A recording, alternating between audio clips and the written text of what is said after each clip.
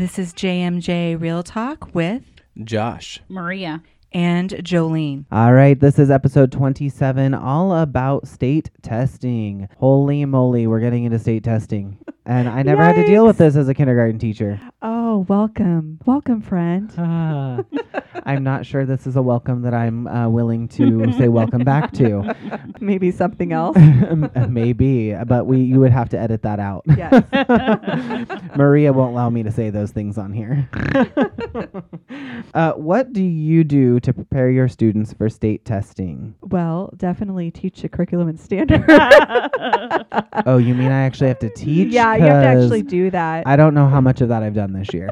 Well, and also like just I think throughout the year, scatter those like state testing type questions within your curriculum so that when they see those questions where, it was always the ones where they asked a question and there was like, you're supposed to pick like which of these 5 things are in this article or in a different article. And so they'd have to put an X in those. They had no idea what they were doing on those questions. And it was always so confusing. So I always tried to like do, when we did like any kind of testing throughout the year, kind of have that format within for reading and math within the quizzes that I was doing throughout the year, so that way at the end of the year when they were familiar with those types of questions, because I think that was the hardest part. It wasn't like the content, it just they didn't know what the question was asking them to do. Mm-hmm. Which really plays into where I'm thinking is that testing is anxiety inducing. Right. And I am somebody who has severe test anxiety. I can have a conversation all day long with you. As you all know, I like to talk.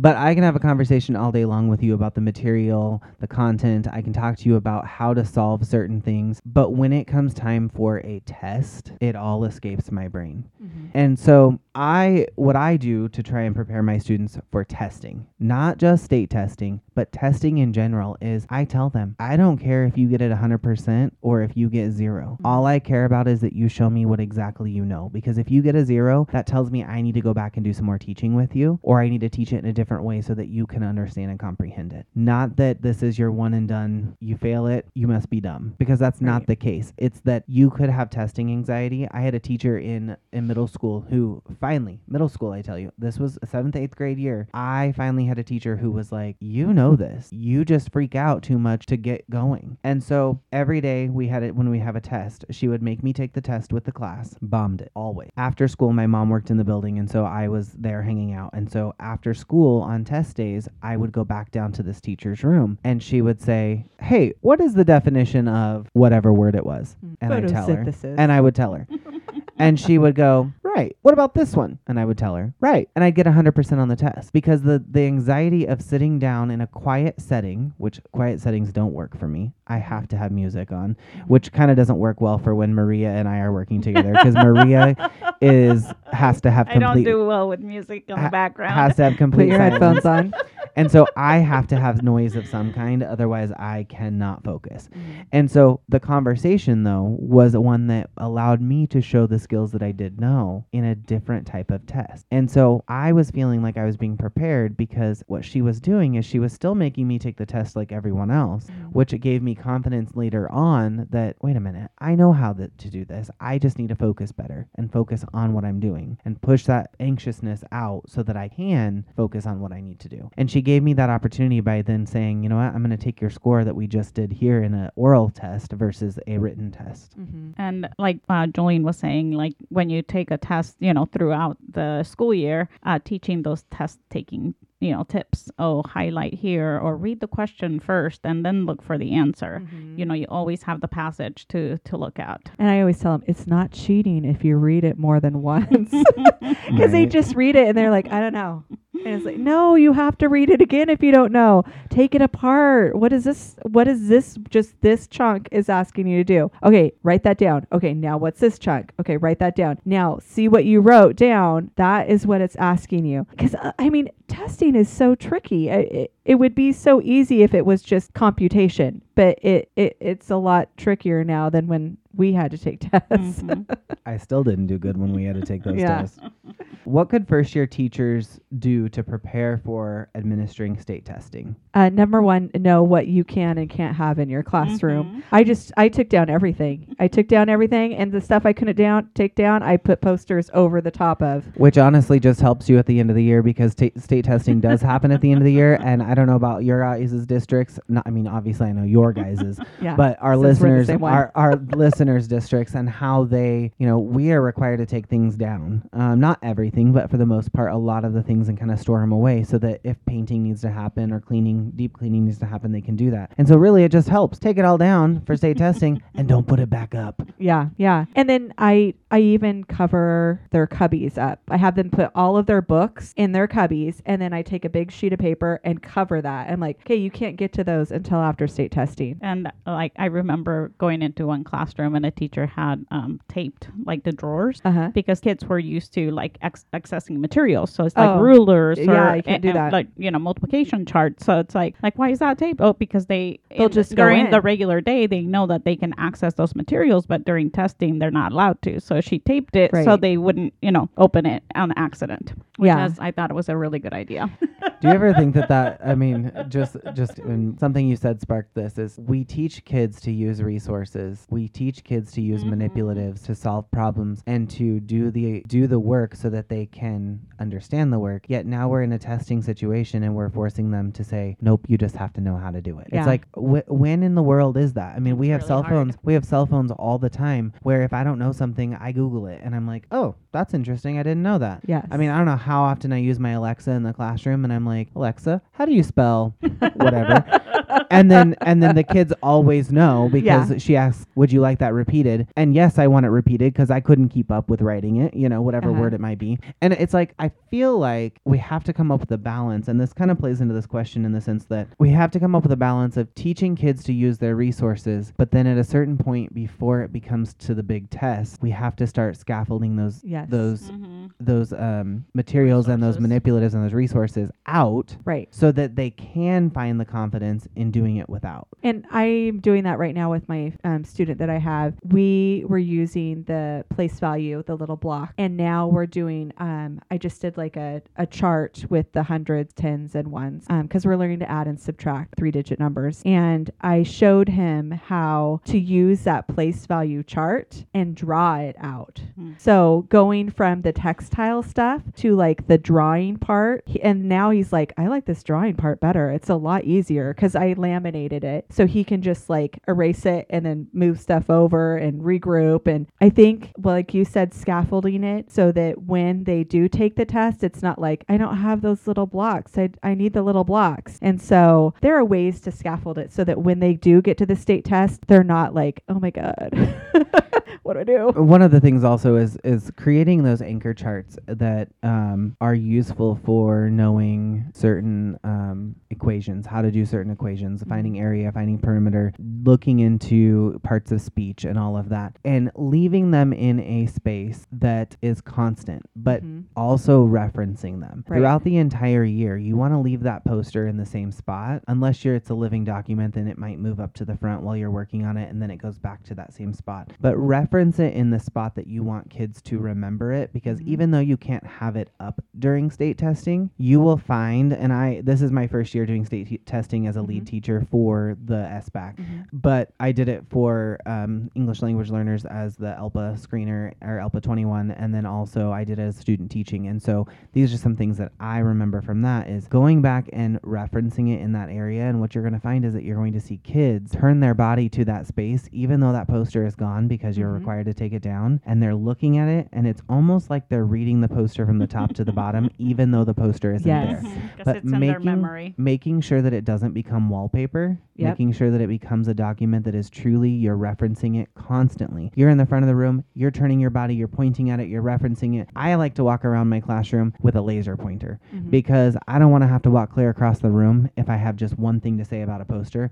I have the kids follow my laser pointer across the wall, find it, we circle it with the laser laser pointer, and then we move on, because it gives them that opportunity to constantly use the things in your classroom, which during the state testing, they're going to go and say, that poster was to the left of the desk. And they turn their body and they look and they read and they're able to do the problem. It's very cool to see that. Yeah, Isabel Beck, the walls dripping with literacy. And I like how you said revisit them so they're not wallpaper. Because if you just put it up and you've done it and you don't go back to it, it just becomes wallpaper. And so I revisit it, but I do it with like the smart card. So I pick out key vocabulary, and as we go through it again, a kid comes up with that word that's on their card and we tape it over the word that's already there. So we also build on it as well, and that's really helpful. But they do turn their heads to where that chart was and they look at the wall. It's amazing. And you're like, what are they looking at? And then you're like, oh, that's where that chart was. And if you're listening to this right now and you're going, oh my gosh, state testing starts next week or next month, and I did not do that. Yeah. You're in the same boat as I am. Yeah. I'm telling you what to do right now. But I'm also, if we think about your first year of teaching again, I am at my first year of teaching again because I'm in a new grade level. So even though I know better, I wasn't able to do better this year. Right. Because I'm learning curriculum. I'm learning a new building. I'm learning new administration. I'm learning all of these different kinds of things, new staff. I'm learning everything. And so even though I know that I need to create anchor charts for my kids that stay there, but I reference them, you won't find them in my classroom because I write it on the whiteboard and then I erase it. Well, that doesn't help them. They can't go look back at a whiteboard and remember what was there because it changes so frequently. Or on your screen. What's it called? I can't even think. On the projector, yeah. The smart board. The smart board too. I mean, and there a lot of times, and I did this a lot too, is I do it on the smart board, and then then my next slide shows up. I mean, it needs to be something that they can reference to, especially if it's something important that you want them to remember. I was thinking for this one, like accommodations for students. Like, so if they're on an IEP, just to be aware of the accommodations that they have on there for state testing. So if they have text to speech or a different setting, that you're also providing those during the year with other testing so that they're used to that and advocate for your students. So if you have a student that does better reading aloud, but they don't have that accommodation, that you can ask for that student so that they can do well. Especially if they've been doing it all year like that. Yeah, definitely talk to your special ed teacher to make sure that you're following the protocol for your students that are on IEPs, and also any students that's on a 504 too, because make sure you're reading those at the beginning of the year, because that should be you should be able to follow those the entire year. You don't want to be now looking into that and being like, oh, my student is not supposed to be on the computer with headset because of their hearing. They're not supposed to wear the headset, and I've been making them wear the headset all year long. You don't want to be doing that. So yeah. Well, and then so that they're getting, on the state test, that they're getting the accommodations that they truly need. Instead of something that, they wrote on, but they don't need. So, I mean, it helps you advocate for your student. How can our families support their child during the night before testing? Definitely. Maybe even not just the night before, but a couple nights before, going to bed early so you create that routine, getting a really good breakfast in the morning, just giving them positives in the morning. You got this, you can do it. A little, mantra that sending snacks. I know that I had a lot of parents that I would ask the week before, like, anyone want to donate snacks for the class? And then I would put them in little baggies. Like, they'd bring a box of Fruit Loops to school, and then I would divide it up, or goldfish, and just things like that would be very helpful. Everything that Jolene said, and then if they're wearing glasses, make sure that they have their glasses on testing day. Oh my gosh, yes, please. Yeah, and making sure that you don't put too much pressure as the parent on this test. We have such the big test, as we call it, has such a stigma to it that, in my mind, I mean, I don't even know. Do we see those scores?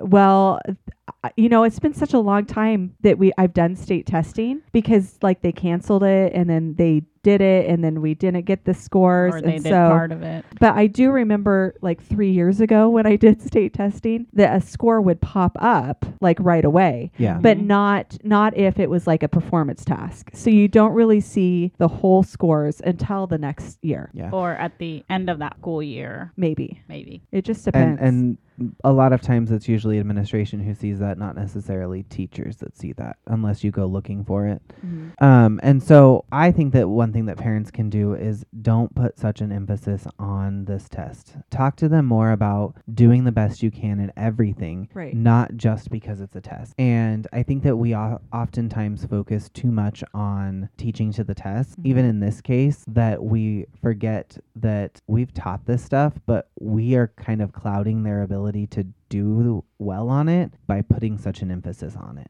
Mhm. If we make it a big scary thing, they're not going to be able to focus on actually knowing the knowledge to complete it in a positive way. But if we just are like, hey, it's a knowledge check. We just Yeah. want to see what you've learned the last Yeah. couple of years, what we've learned this year, see how well you can do. That's Show all what I you ask. know. Show what you know. It's going to have a different outcome, I feel. What are some things they can teach? What are some things you can teach your students when taking the test? For this one, it kind of makes me think of like the things that they can use during testing. So there's paper, pencil, depending on the grade level.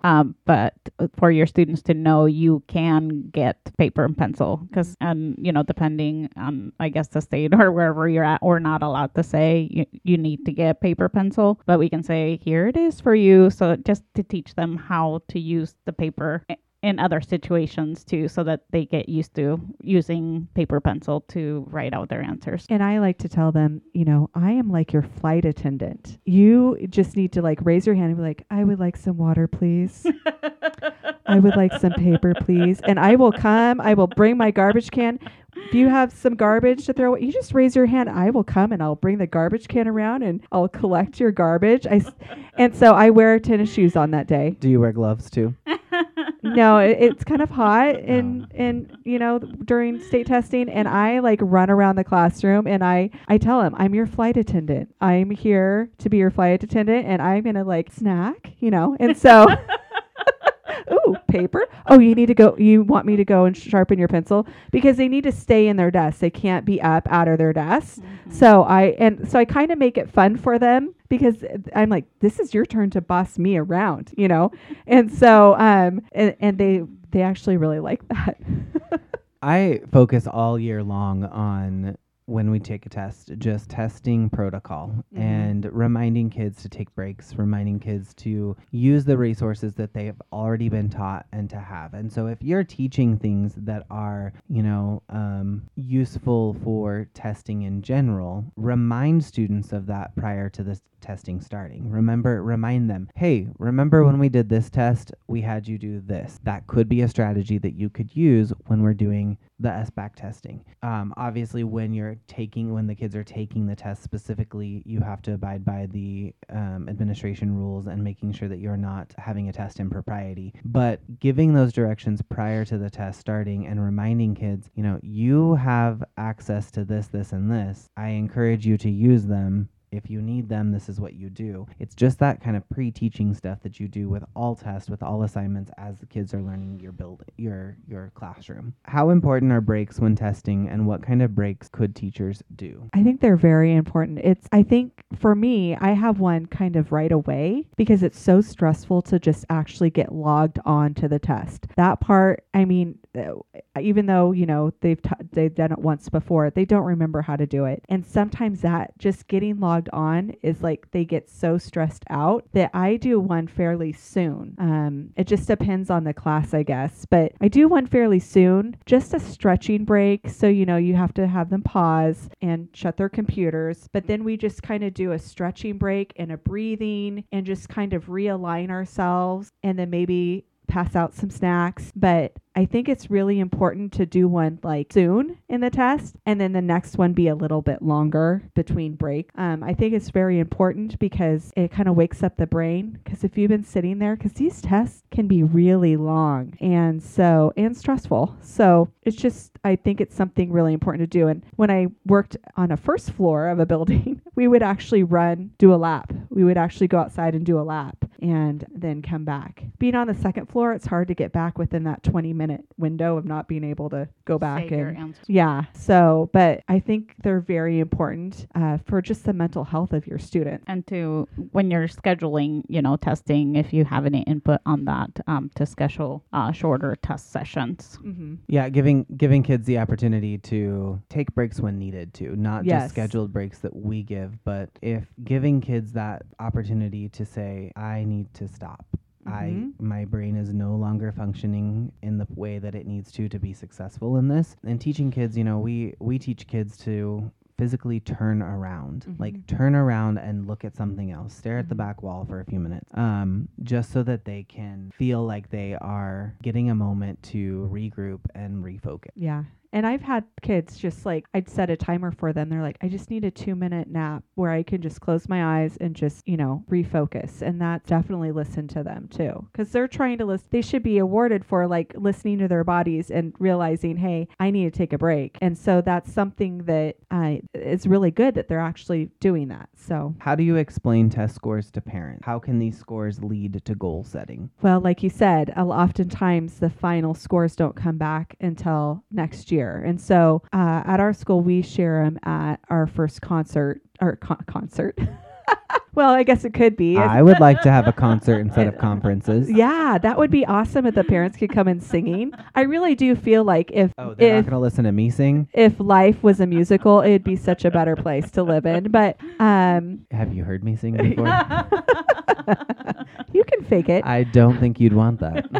But anyway, we usually share that at the first conference. And for me, it's always like, okay, here's where your child's at. Now let's set some goals on what we can do this next year. So it's not rather like, oh, your child failed this test and the sky is falling. More of like, okay, here's where your child's at. Let's set a goal so that we can help them throughout the year. And I do that in a way where it's the child, the parent, and myself. It's the three of us. We all have a task to do in order to help the child meet that goal. And so it's more of like not whether or not they passed, failed, or exceeded the test. It's more of okay, here they are right now. This is where they're at. Let's see where we can get them at the end of the year. State testing is one of the most anxiety-inducing things children go through as a 3rd, 4th, 5th, 8th, and 11th grader. As educators, it is important to prepare, support, and lead our students through the state testing in a way that gives them peace of mind and a willingness to do the absolute best they can. This was JMJ Real Talk. Tune in next time for more on social emotional health.